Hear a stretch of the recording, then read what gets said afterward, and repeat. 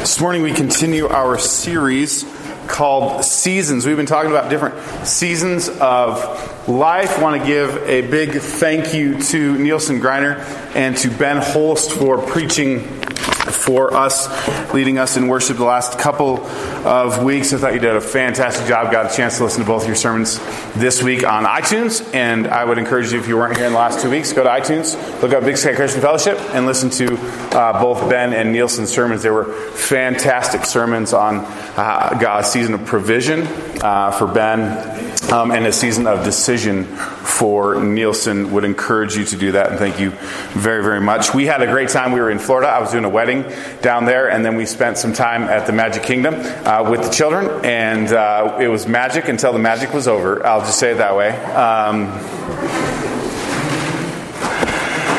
And one of the fun things about the trip was that we got to ride roller coasters for the first time with my 4 and 6-year-old. And I love roller coasters. Anybody else love roller coasters? Yeah. Okay. I hate heights, but I love roller coasters. Like, as long as I'm not stuck up there for too long, man, I love roller coasters. A couple years back, I was a youth pastor, and my wife and I were living in California, and we were on a trip with a bunch of middle school kids. And we went to, I think it's called Magic Mountain, maybe, I don't remember, out there in California. It's a Six Flags park. It's got huge roller coasters, and you ride around and just have a fantastic time. And we were there with these middle school kids having so much fun, riding these massive roller coasters. But throughout the day, something was like going on inside of me. Like, my guts were not feeling real well, right? And we get to the end of the day, and I remember sitting sort of in this pavilion. We're getting all the kids on the bus to go home, and Lori and I were actually going on a much-needed break to the coast for a couple days. And I said to her, I don't feel good. Like, something's going on inside of me. And so she's like, oh, you'll be okay. We'll get going. We'll get to the coast, and it'll be good. We'll stay at a bed and breakfast. It's going to be fantastic. And so we start driving from this place up on the kind of near the Grapevine in California, massive California traffic. And as we're driving down this 5-lane highway, I realize, like, something's really wrong. And I start sweating, right? And I'm like, Lori, something's really wrong, right? You ever had one of these moments? Like, something's really wrong. So you're going to get so much more information than you want. That's okay. So we go to this. We went to these stores, and we found a sporting goods store. And I went to the bathroom. I was like, I just got to go to the bathroom. We'll figure this out. It's going to be okay. Went in there, sat for a while, sweating, red, thinking I'm dying. Like, this isn't helping. I go next door. I go to the CVS or whatever, the store that has some medicine. I get me some Pepto-Bismol. I drink half the bottle. I'm like, it's going to be okay. We get back into the car, and I'm sitting there fetal position, and I'm like, I'm not okay. And so Lori drives us down the highway. I think this was pre the days of Google and smartphones, but we figured out where there was a hospital in the area. We got to this hospital, and they said, do you have insurance? Which in California, apparently, if you have insurance, you go to the front of the line. That's how it works, right? So they rushed me in, and they did some tests, and they said, you got a kidney stone. Like, oh man. And it's lodged in between your kidney and your bladder, and it's trying to get through. And what we need you to do is hydrate and hydrate and hydrate. We'll give you some medicine, and hopefully it'll make its way through. That was the first kidney stone that I passed. The second one I passed, this is not even a joke. I was at a coffee shop with Lori. The name of the coffee shop was called It's a Grind, which it was. And I was like, hey babe, get me a tea, not a coffee. I'm going to go pass a kidney stone. I can feel one coming on. Pass one in It's a Grind. Haven't had one since. Knock on wood, okay? I remember, though, being in that moment thinking, Jesus, I need some healing. Like, this is awful pain. I've talked to women who have given birth, and they're like, there's some correlation here, right? Like, it's really, really painful. And I remember sitting there in pain with medicine going, I need some healing. About a year ago, Lori wasn't feeling good in her abdomen as well. And I went to work, and like a good loving husband said, rub a little dirt on it, you'll be fine. And I got home at about noon, and she was not fine. She was not fine. So we ran up here to the medical clinic. Maren helped us out, and Lori ended up spending the night. And we thought it might be kidney stone, but it turned out to be something we later found out was endometriosis, which she had surgery later last year for. And we're trying to figure out, hey, what does that mean for her and for her life? She's actually in a really great season right now. She's actually feeling really good. I was talking to her this morning about it. And so thank you for your prayers. Continue to pray for her. She's feeling really great about it. But I remember very distinctly in that moment, around that day, spending the night in the medical clinic, praying for healing. And laying there next to Lori and just saying, Jesus, would you please heal my wife? I got a question for you. A seasonal question. When was the last time you needed a season of healing? When was the last time you needed a season of healing? For some of you, you go right to it, right? I'm looking at some of you. Right? Season of healing is like right in front of you. Right? Just kind of, you're in the midst of a season of healing. And on a very personal level, you're going, man, I need healing right now. I need to be healed right now. I need Jesus to do something for me in this moment. For others of you, even though you didn't raise a prayer request, if we pushed you a little bit more, I bet most of us in the room could come up with someone that needs healing in our lives. Someone we love, someone we care for, that something either has been going on for a long time or there's something significant, somebody in your family who was diagnosed with cancer this past year, someone who was in an accident or someone who had something just unforeseen come up in their health. And there was this moment where you said, we need healing. When was the last season where you needed healing? What were the emotions tied up into that moment? What were some of your thoughts? What were some of your knee-jerk reactions? And then a follow-up question. What did you do in that moment? What did you do in that moment when you needed healing? This morning, I want to talk about two stories wrapped into one passage, Luke 8:40 through 56, to learn about what we should do in moments when we need healing or we know someone who we love, who we care for, who we cherish, who also needs healing.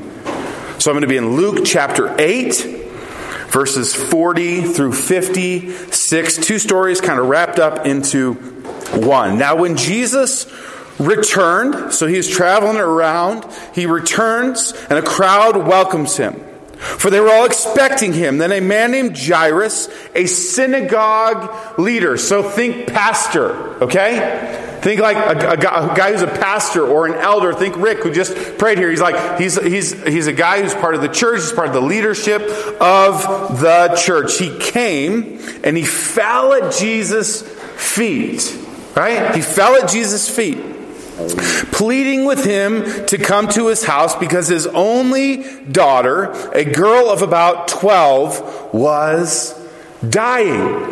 So first part of the story, you've got this guy named Jairus, right? Jairus has a 12-year-old daughter. He's a religious leader. He's a Jewish man. So in the hierarchical scheme of life at that time, like he's pretty high in the ranking. So it wouldn't have been that surprising that he would have come to a rabbi and asked for help. He would have been very comfortable in doing that, right? But he does that and he comes and he lays at Jesus' feet and he says, Jesus, I know you're the only one who can save my daughter. Will you come with me? My 12-year-old is dying and I know that you can do something. This would have been an honorable request from an honorable man. Right? This would have been an upstanding guy in the community, somebody that you would expect Jesus to go, yep, I'll do it for you. You're an honorable man. You work for the Lord. I'm going to come and we're going to figure this out. The story continues. As Jesus was on his way, the crowds almost crushed him. So he's headed to Jairus' house. And a woman was there who had been subject to bleeding for 12 years, but no one could heal her. She came up behind him and she touched the edge of his cloak, and immediately her bleeding stopped. "Who touched me?" Jesus asked. When they all denied it, Peter said, "Master, the people are crowding and pressing around you." In other words, there's lots of people touching you, Jesus. But Jesus said, "No, someone touched me. I know that power has gone out from me." Then the woman, seeing that she could not go unnoticed, came trembling, and then she fell at his feet. In the presence of all the people, she told why she had touched him and how she had been healed instantly. Then he said to her, "Daughter, your faith has healed you. Go in peace." We're introduced to the second character in this story, and she doesn't even have a name. That's how important she is, right? Luke doesn't give her a name. She doesn't have a name. She's a woman, and she's been subject to bleeding for the past 12 years, which in that culture, in that day, and in that age, made her this word called unclean. Unclean. You don't get to approach the rabbi. You don't get to touch the rabbi. You don't get to go to certain places in the temple because you are, by definition, by Levitical law, you are unclean. You're the wrong kind of person to come and touch Jesus. And yet this woman, this unnamed woman, the opposite of Jairus. If Jairus is up here, this woman is down here. And yet she doesn't ask permission. She just comes and clings to Jesus. She thinks, if I can just touch the edge of his cloak, I will be healed. The story goes on. While Jesus was still speaking, someone came from the house of Jairus, the synagogue leader. They just want to make sure that you understand that he's the right kind of person. "Your daughter is dead," he said. "Don't bother the teacher anymore." Hearing this, Jesus said to Jairus, "Don't be afraid, just believe, and she will be healed." When he arrived at the house of Jairus, he did not let anyone go in with him except Peter, James, and John, and the child's father and mother. Meanwhile, all the people were wailing and mourning for her. Why? Because that's what you do when someone dies. "Stop wailing," Jesus said. "She is not dead, but asleep." And they laughed at him, knowing that she was dead. But he took her by the hand and said, "My child, get up." Her spirit returned, and at once she stood up. Then Jesus told them to give her something to eat. Her parents were astonished, but he ordered them not to tell anyone about what had happened. See, these two folks came into this moment where they needed healing. One who was a religious leader up here on the totem pole of life, and one who was down here in the muck, in the mire, and unclean. They come to Jesus. And what we see on display is faith. We see different types of faith connected into their seasons of healing. And I think for all of us, when we come into these moments, these seasons of healing, there is faith that starts to seep into how we deal with these moments. And these two stories reveal two very different things. Jairus' story reveals to us the lack of faith in a season of healing. Not necessarily Jairus, but all the people around him have no faith in this moment. They're laughing at Jesus when he says she's just asleep. And the parents, by the way, at the end are astonished, meaning they really probably didn't think it was going to happen either. So we see a lack of faith in this season of healing, while the woman's story, the one who shouldn't have had faith, the surprising one who had faith, reveals to us the abundance of faith in a season of healing. Jairus and his family, his household, who knows better, who goes to church, who should be people of faith, but they come to this moment of healing and the daughter dies, and guess what? Their faith is wavering. There's a lack of faith. They're saying, this can't happen. She is dead, dead, dead. She's not coming back to life. And what's on display is that these people who should know better, they should know better. They display this lack of faith. And yet there's this other woman. The unnamed woman, the filthy woman, the unclean woman who comes to Jesus with an abundance of faith. So much so that Jesus looks at her and says, your faith has healed you.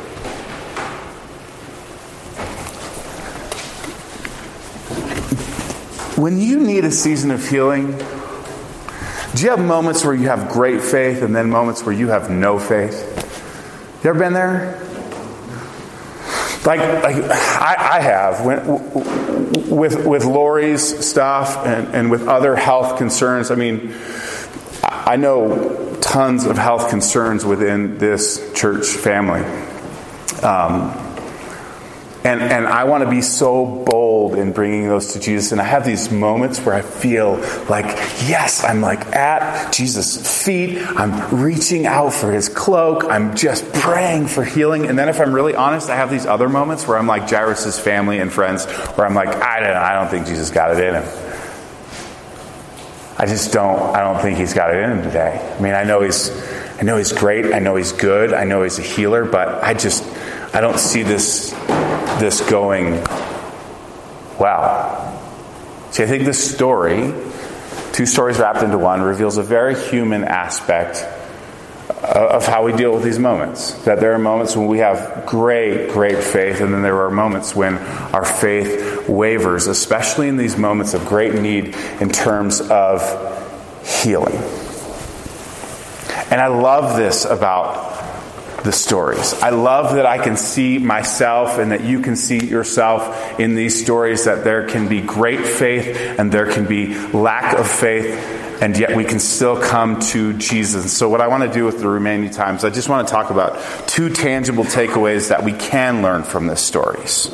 Two tangible takeaways that we can learn from these stories when it comes to seasons of healing in your life. Number one, we need to ask Jesus for healing. We need to be those who are bold to ask Jesus for healing. This is where Jairus gets it all right? Jairus doesn't say, "No, I'm too important. I can figure this out on my own." He doesn't prop himself up, even though his position could have allowed him to do that. Instead, he comes to Jesus and throws himself at Jesus' feet, and he says, "Jesus, you're the only one who can save her. Come and save my 12-year-old daughter." And I think for some of us, this first step is really hard. I think for some of us, when we need healing, I think we hesitate. I do.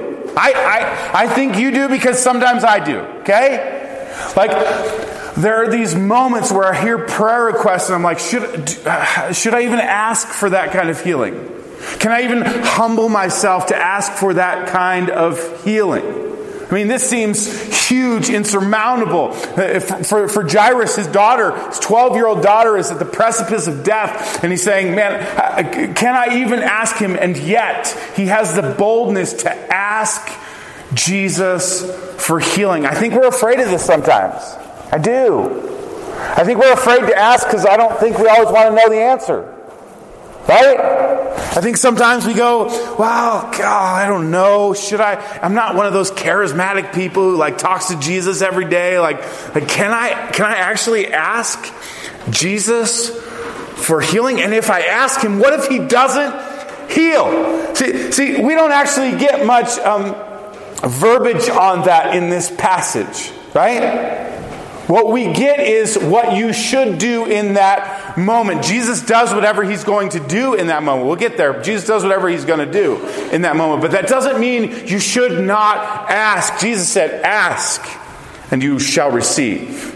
Knock and the door will be open. Seek and you will find. Listen, when you or a loved one needs a season of healing, be bold in asking Jesus for healing.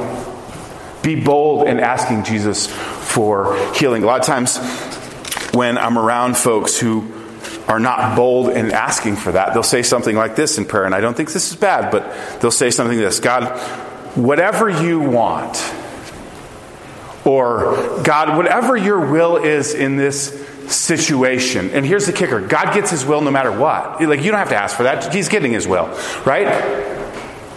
It's a good prayer in terms of how Jesus prayed in the Garden of Gethsemane: not my will, but yours be done. But I think God wants us to come boldly and to ask for healing for those who need healing in their lives. Secondly, I think this story teaches us to reach out to Jesus for healing. See, I think it goes beyond just asking for healing.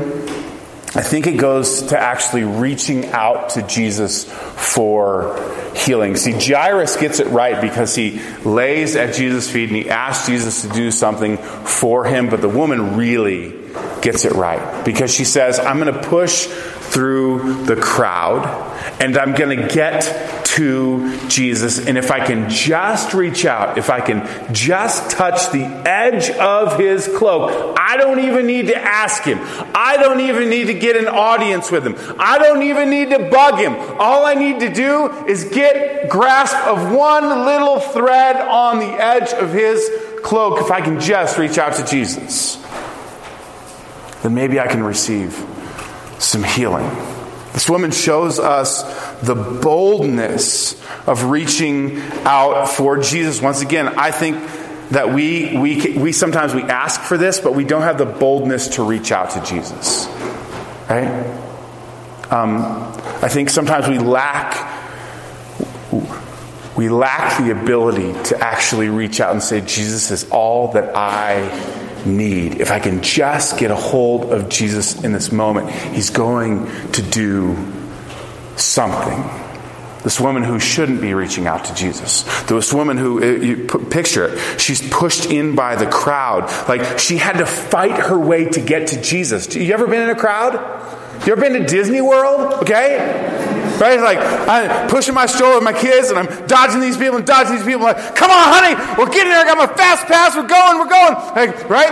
And man, we're making it to Space Mountain. We're making it there, right? I mean, imagine that times 1,000, right? There's these people pressed in around Jesus. There's this woman who probably stinks because she's been bleeding for 10 years, right? She's disheveled. She's not healthy. And listen, she's going to make her way to Jesus. I mean, she's pushing people out of the way. She's prying people out of the way. She's desperate to get to Jesus. She's thinking, if I can just get to Jesus, he can heal me.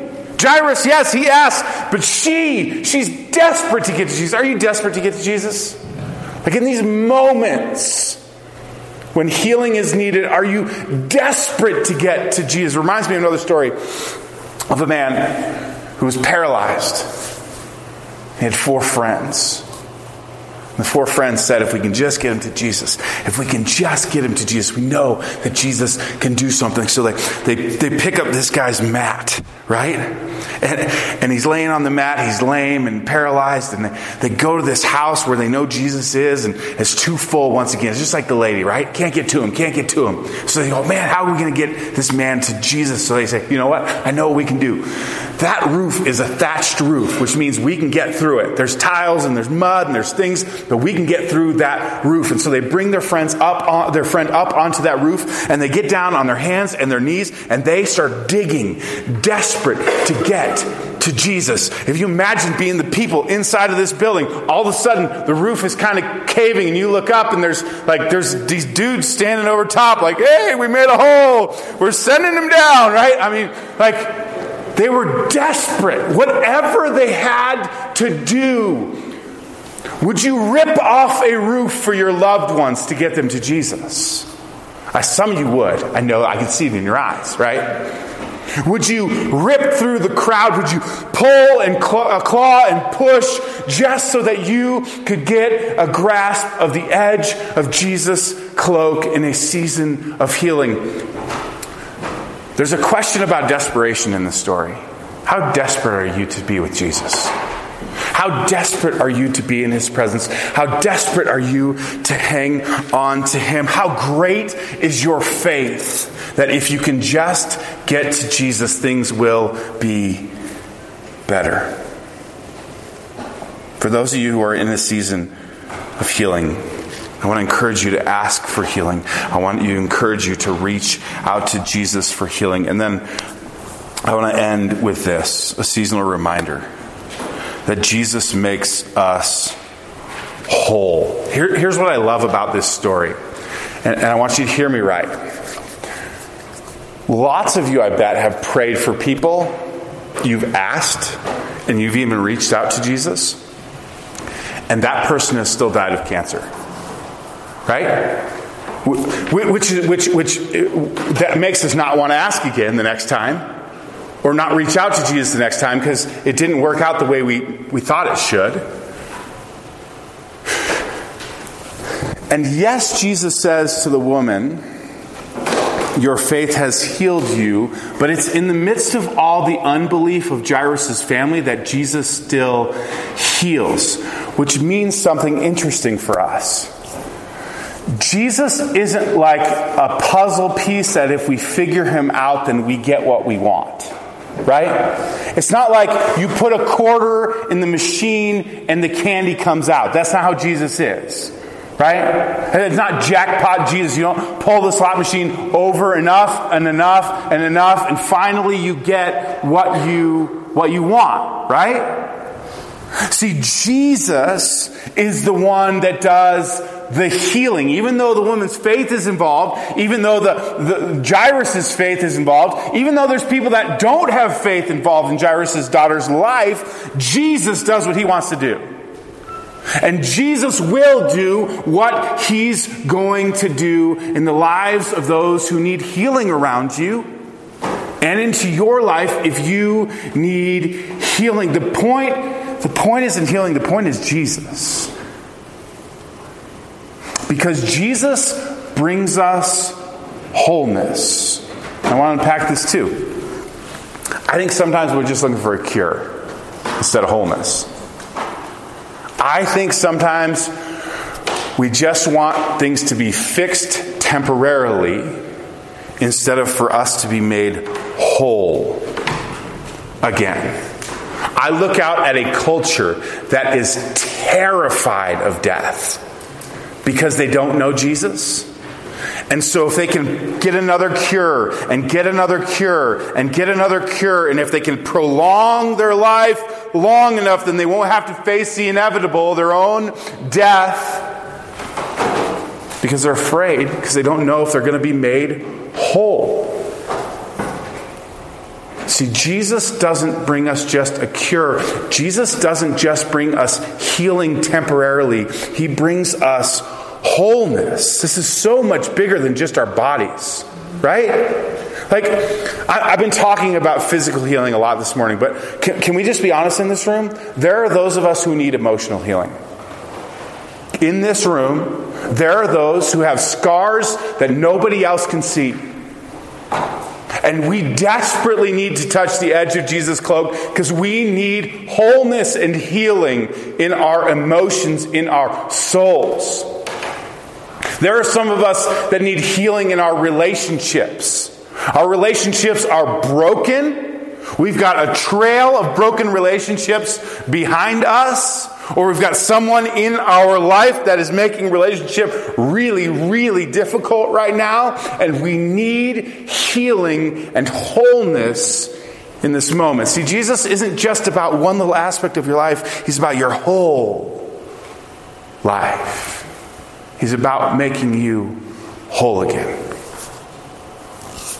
And so, here's how I want to end our time together. I don't want to make this just an intellectual exercise. So for those of you who are getting nervous right now, I'm not going to get too charismatic on y'all. But here's what I want to do. I want to invite the worship team to come up and lead us in one last song